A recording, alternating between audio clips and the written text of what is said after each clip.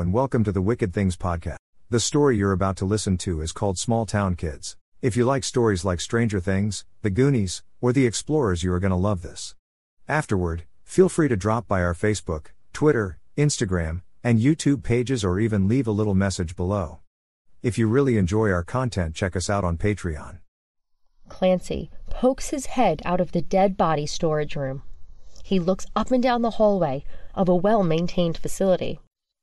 He notes the high and wide safety glass windows along the wall opposite his current room. The tile floor shines and reflects brilliantly like a mirror. He notes a reddish glowing exit sign to his right. My dad always says to follow the red exit signs because even the government has to follow some of its rules, Clancy said, as he shrugs and nods towards the exit sign. Sounds good to me, Mike said, stepping fully into the hallway, motioning for the others to follow him. Zach, I'm going to need you to watch the other hallway. You'll need to warn us if any soldiers come, Mike said, pointing to the other end of the hallway.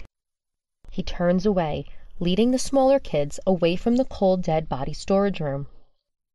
June's face twists in confusion and asks Clancy, "What do you think this place is? It is way too big to go unnoticed by the adults." Clancy beams at the chance to talk about his father's dogma. "Well, June, my dad says the government has all kinds of these places scattered all over America.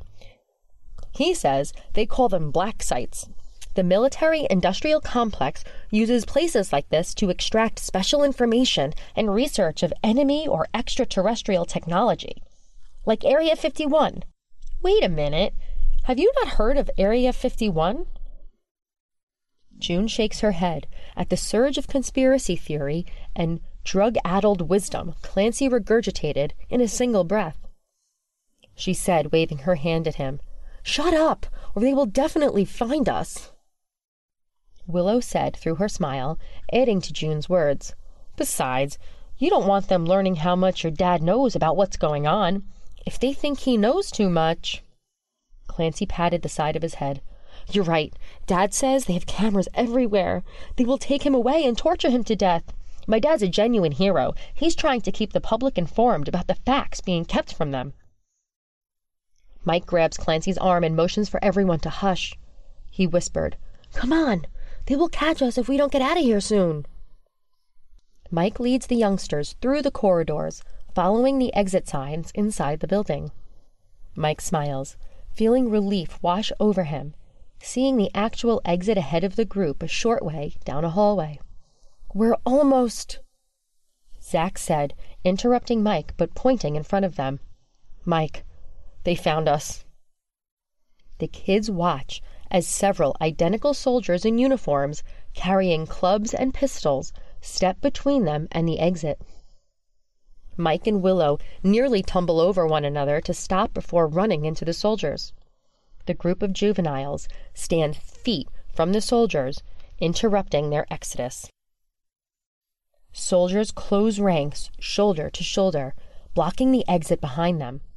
The soldiers pull out their club and return service pistols to their holsters. One man steps forward, issuing a command to the miners. He said, "Give me the dog and return to the storeroom, now!"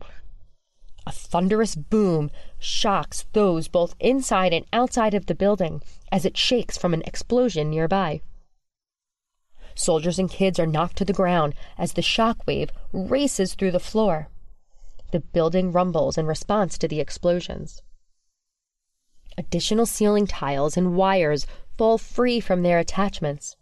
Sparks shower those in the industrial corridor as dust lands covering everything and everyone inside in a light coat. Everyone struggles back to their feet, but Clancy rushes to look out the now cracked window. He looks back at the soldiers and smiles, pointing out of the window. Clancy points out the window and says, "You guys are in for it now. My dad's here." Inside the perimeter fence surrounding the compound beyond the window, the juveniles watch in awe as several pickup trucks filled with heavily armed local militiamen burst through the gate of the compound. The weapons of the militiamen rattle and roar. The compound soldiers rush to defend against the invaders. Clancy shouts in excitement, "Get him, Dad!" When Clancy turns back to face his friends and the soldiers, everyone has climbed back to their feet. He sees Phoebe cowering nearby. Clancy lunges for the little creature, snatching it up into his arms. He spins to point Phoebe at the soldier and yells out, "Come on, if only once! They're going to kill us all! Save us, Phoebe!" The head of the dog swells as a red glow melts the dog head, part of the disguise sending fragments of hot flesh raining down everywhere. A wide red beam of heat rips out from the little creature and hits the soldiers. The soldiers screams, out in pain, as their bodies wither, melt, and disintegrate. Willow vomits. June turns green. Mike faints. Zach screamed. Ava stares wide in shock. Clancy stares at Phoebe as the beam fades and smoldering remains sit feet away. He laughs and hugs Phoebe.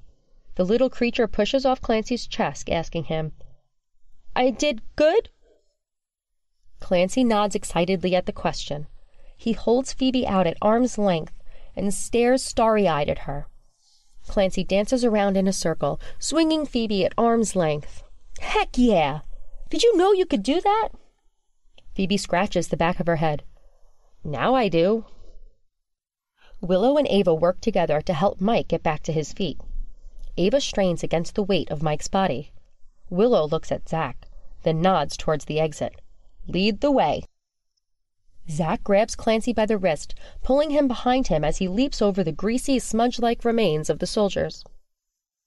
Clancy's footwork does not prove to be as agile as Zach. His foot slips in the oily ashes of the fallen soldiers. The other kids cannot help but pause and laugh at Clancy's misstep. He slowly makes his way back to his feet, wiping at the smear of ash and oil that covers his jeans and t-shirt. "Oh man, my dad's going to be mad I ruined his shirt."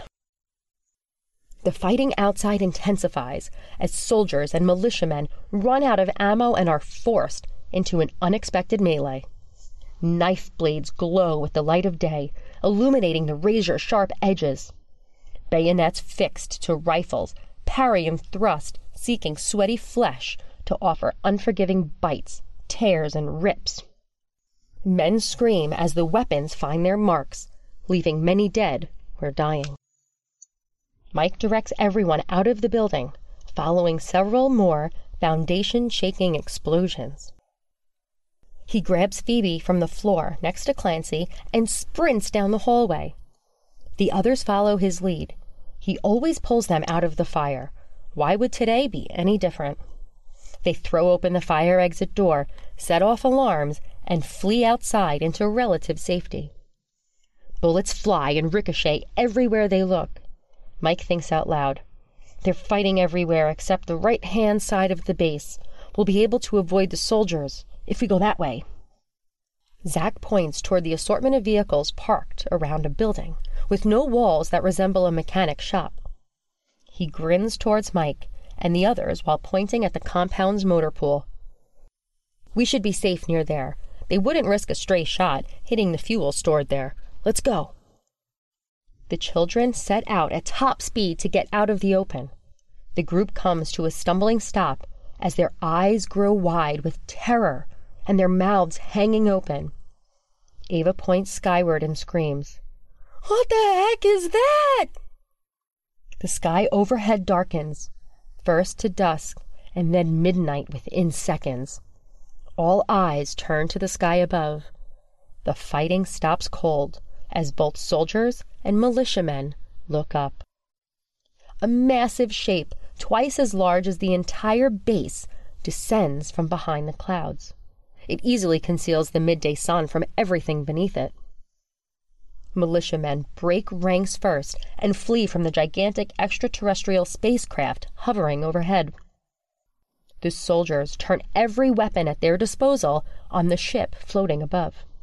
They unleash everything they have against it.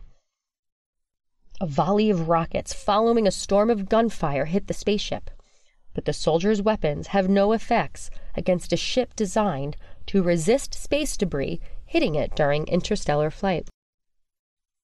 The kids watch in awe as the spaceship returns fire. Blue neon lights race across the surface of the craft and merge repeatedly, sending out blue beam after blue beam. Ava breaks the hold of the event, unfolding all around her, and slaps Mike. "Are you stupid? Get us out of here!" The beam burns nothing. Instead, it hurls objects through the air through the force of its impact. Cars and trucks are sent sailing through the air several yards at a time. Meanwhile, soldiers unlucky enough to be struck are thrown hundreds of feet. June stares in awe before she said, "Wow, I knew it. Spock was wrong. You can make a tractor beam push or pull." Mike, Clancy, Sophie, and Phoebe cheer on the alien ship in its determination to rout the soldier and drive them away. Willow, June, Zach, and Ava are horrified by the injuries the soldiers suffer at the hands of the alien ship's defensive weapon. Ava rushes out of cover, waving her arms wildly to call off the assault, seeing the soldiers either fleeing or lying broken all across the complex. "Stop! You're going to kill them! They don't know what they're doing!" The alien spacecraft stops, a wide blue beam from striking Ava. The beam fades, inches in front of her small body, but the wind generated causes her clothing to rip and flap behind her. As the glow of the blue beam fades, everyone can see it was not Ava that paused their attack. Rather, it was Phoebe, standing in front of her with arms stretched wide. They could hear her clearly in their heads. "No, don't hurt them. They saved me." Willow runs to Ava and drags her back to the rest of the group. They remain hidden next to the motor pool. "Girl, you almost got yourself killed. What were you thinking?" Ava hugs Willow tight and weeps uncharacteristically into her chest. "I just don't want anyone else to get hurt. Especially after what Phoebe did to those guys inside. I mean, look at all those hurt soldiers." June nods, agreeing with Ava's observation. "I don't think I will ever be able to forget this. All of this is so horrible. People are hurt real bad everywhere." Zach shakes his head as he stares at the ground. "What they did to us was wrong, but do they deserve to die?" A series of green neon lines illuminate a rectangular piece of the spacecraft, and from the selection, a ramp lowers to the ground below. A brilliant, golden warm light radiates from the inside of the craft, illuminating the facility and the exterior grounds. Phoebe looks back at the group of friends. She points to a large, slender being emerging from the opening in the ship. Sophie reaches out to Phoebe with her arms, tears forming in the corners of her eyes. "Phoebe, do you have to go now?" Phoebe walks to Sophie, taking hold of her trembling hands. Phoebe's best and possibly only friend left in the universe. "Sophie will be okay. I know." Phoebe taps her chest and smiles at Sophie. She said, "You will be with me, in here." Phoebe touches Sophie's chest as a single tear falls from the alien's eye. "I will be with you there. Goodbye, friend." The larger, slender alien stops at the end of the ramp and motions for Phoebe to join them. Several small aliens, the same size as Phoebe, follow the larger one to the end of the ramp. They broadcast their thoughts to be heard by everyone. "Come on, let's go home." Phoebe releases Sophie, running halfway between the children and her people. She stops and looks back longingly at Sophie and the children. She turns to face the large alien and asks through thought, "Can my friends come?" The tall, slender alien shrugs and snakes its head at the question asked. It responds so that everyone will hear its response through thought. "I am sorry, little one. They cannot. They have parents waiting for them at home, just like you do. Your parents want you home right away. We need to go before the humans send their military against us." Phoebe tears up, looking back at her friend Sophie, waving a single fur-covered paw goodbye. "Bye, Sophie." Tears stream from young Sophie's eyes as she runs to her sister's embrace. Willow, don't make her go. She's my best friend. Willow hugs her sister. She can feel her sister's intense emotions as Sophie trembles and shakes in her embrace. Willow knows her sister genuinely loves her little lost alien. Sophie, she has to go home. If she stays, those soldiers will never stop hunting her down. They will keep trying to kill her. Sophie turns away from Phoebe, seeing the other children also holding each other and crying at the coming loss of their new friend. She pushes herself off her sister's chest and wipes away the tears dropping from Willow's quivering chin. Sophie stiffens her chin, sucking snot, and says, "Don't cry, guys. Willow's right. She will be better with her family than stuck here with us." Clancy glances around, seeing the soldiers rallying together. He points to the throng of men readying their weapons for another attack. "Guys, if my dad were here, I'm sure he would say, 'We need to get out of here. Better to lose the battle and win the war.'" Clancy shrugs and said, "Fine. My dad didn't say that. We need to get out of here, though." Mike helps Willow and Sophie back to their feet. He motions for the others to follow and leads them in a retreat from the complex. He pauses long enough to make sure Phoebe entered the ship and joined her people. "Okay, she's safe now, but we need to get the heck out of here." The children slip under the tall chain-linked fence amidst the chaos and flee the vicinity of the research complex and alien spacecraft. They stare back through the fence, briefly to watch the soldiers attack the spacecraft wave after wave, but their weapons pose no threat to the craft or those on board. The conflict in the complex's courtyard becomes disorientating, with the triggering of a loud base-wide alarm activated. The alien spacecraft rises straight up into the air, high above the research complex. It pauses its ascent while above the range of the bullets, but rockets fired at it still make an impact against the ship's hull. The extraterrestrial craft remains unharmed by the continued attack. Those on board the spacecraft grow tired of the assault and release several blue beams hitting both soldiers and vehicles alike, throwing them around like a dog with a toy. Vehicles explode, showering the courtyard with flaming debris. Soldiers dash to each other's aid and withdraw from the conflict instead of seeking shelter inside the many buildings of the complex. On top of the building the children escaped from, the red-haired woman in the lab coat emerges, carrying an odd-looking shiny device. The shiny metallic box can easily be seen from hundreds of feet away. She aims the device at the extraterrestrial spacecraft with her arms outstretched. The children notice the hairs on their arms and head rise, feeling the growing electrical charge in the air. June points to small arcs of blue electricity rolls along the fence between the children and events unfolding at the complex. She said, "What the heck is she doing? Look what is happening to the fence." The red-haired woman in the lab coat allows a ghoulish smile to form on her face. Brilliant flashes and arcs of white electrical energy sizzle and crack all over the rooftop from the device. An audible sound of surging power accompanies the sudden increase in electrical arcs from the device race out from the building's roof. An odor of burning ozone steadily fills the air. The ship rockets away from the complex, but not quick enough to avoid a wide beam of white electrical energy bursting out of the device. The heat of the beam consumes the red-haired woman, leaving only ashes remaining where she once stood.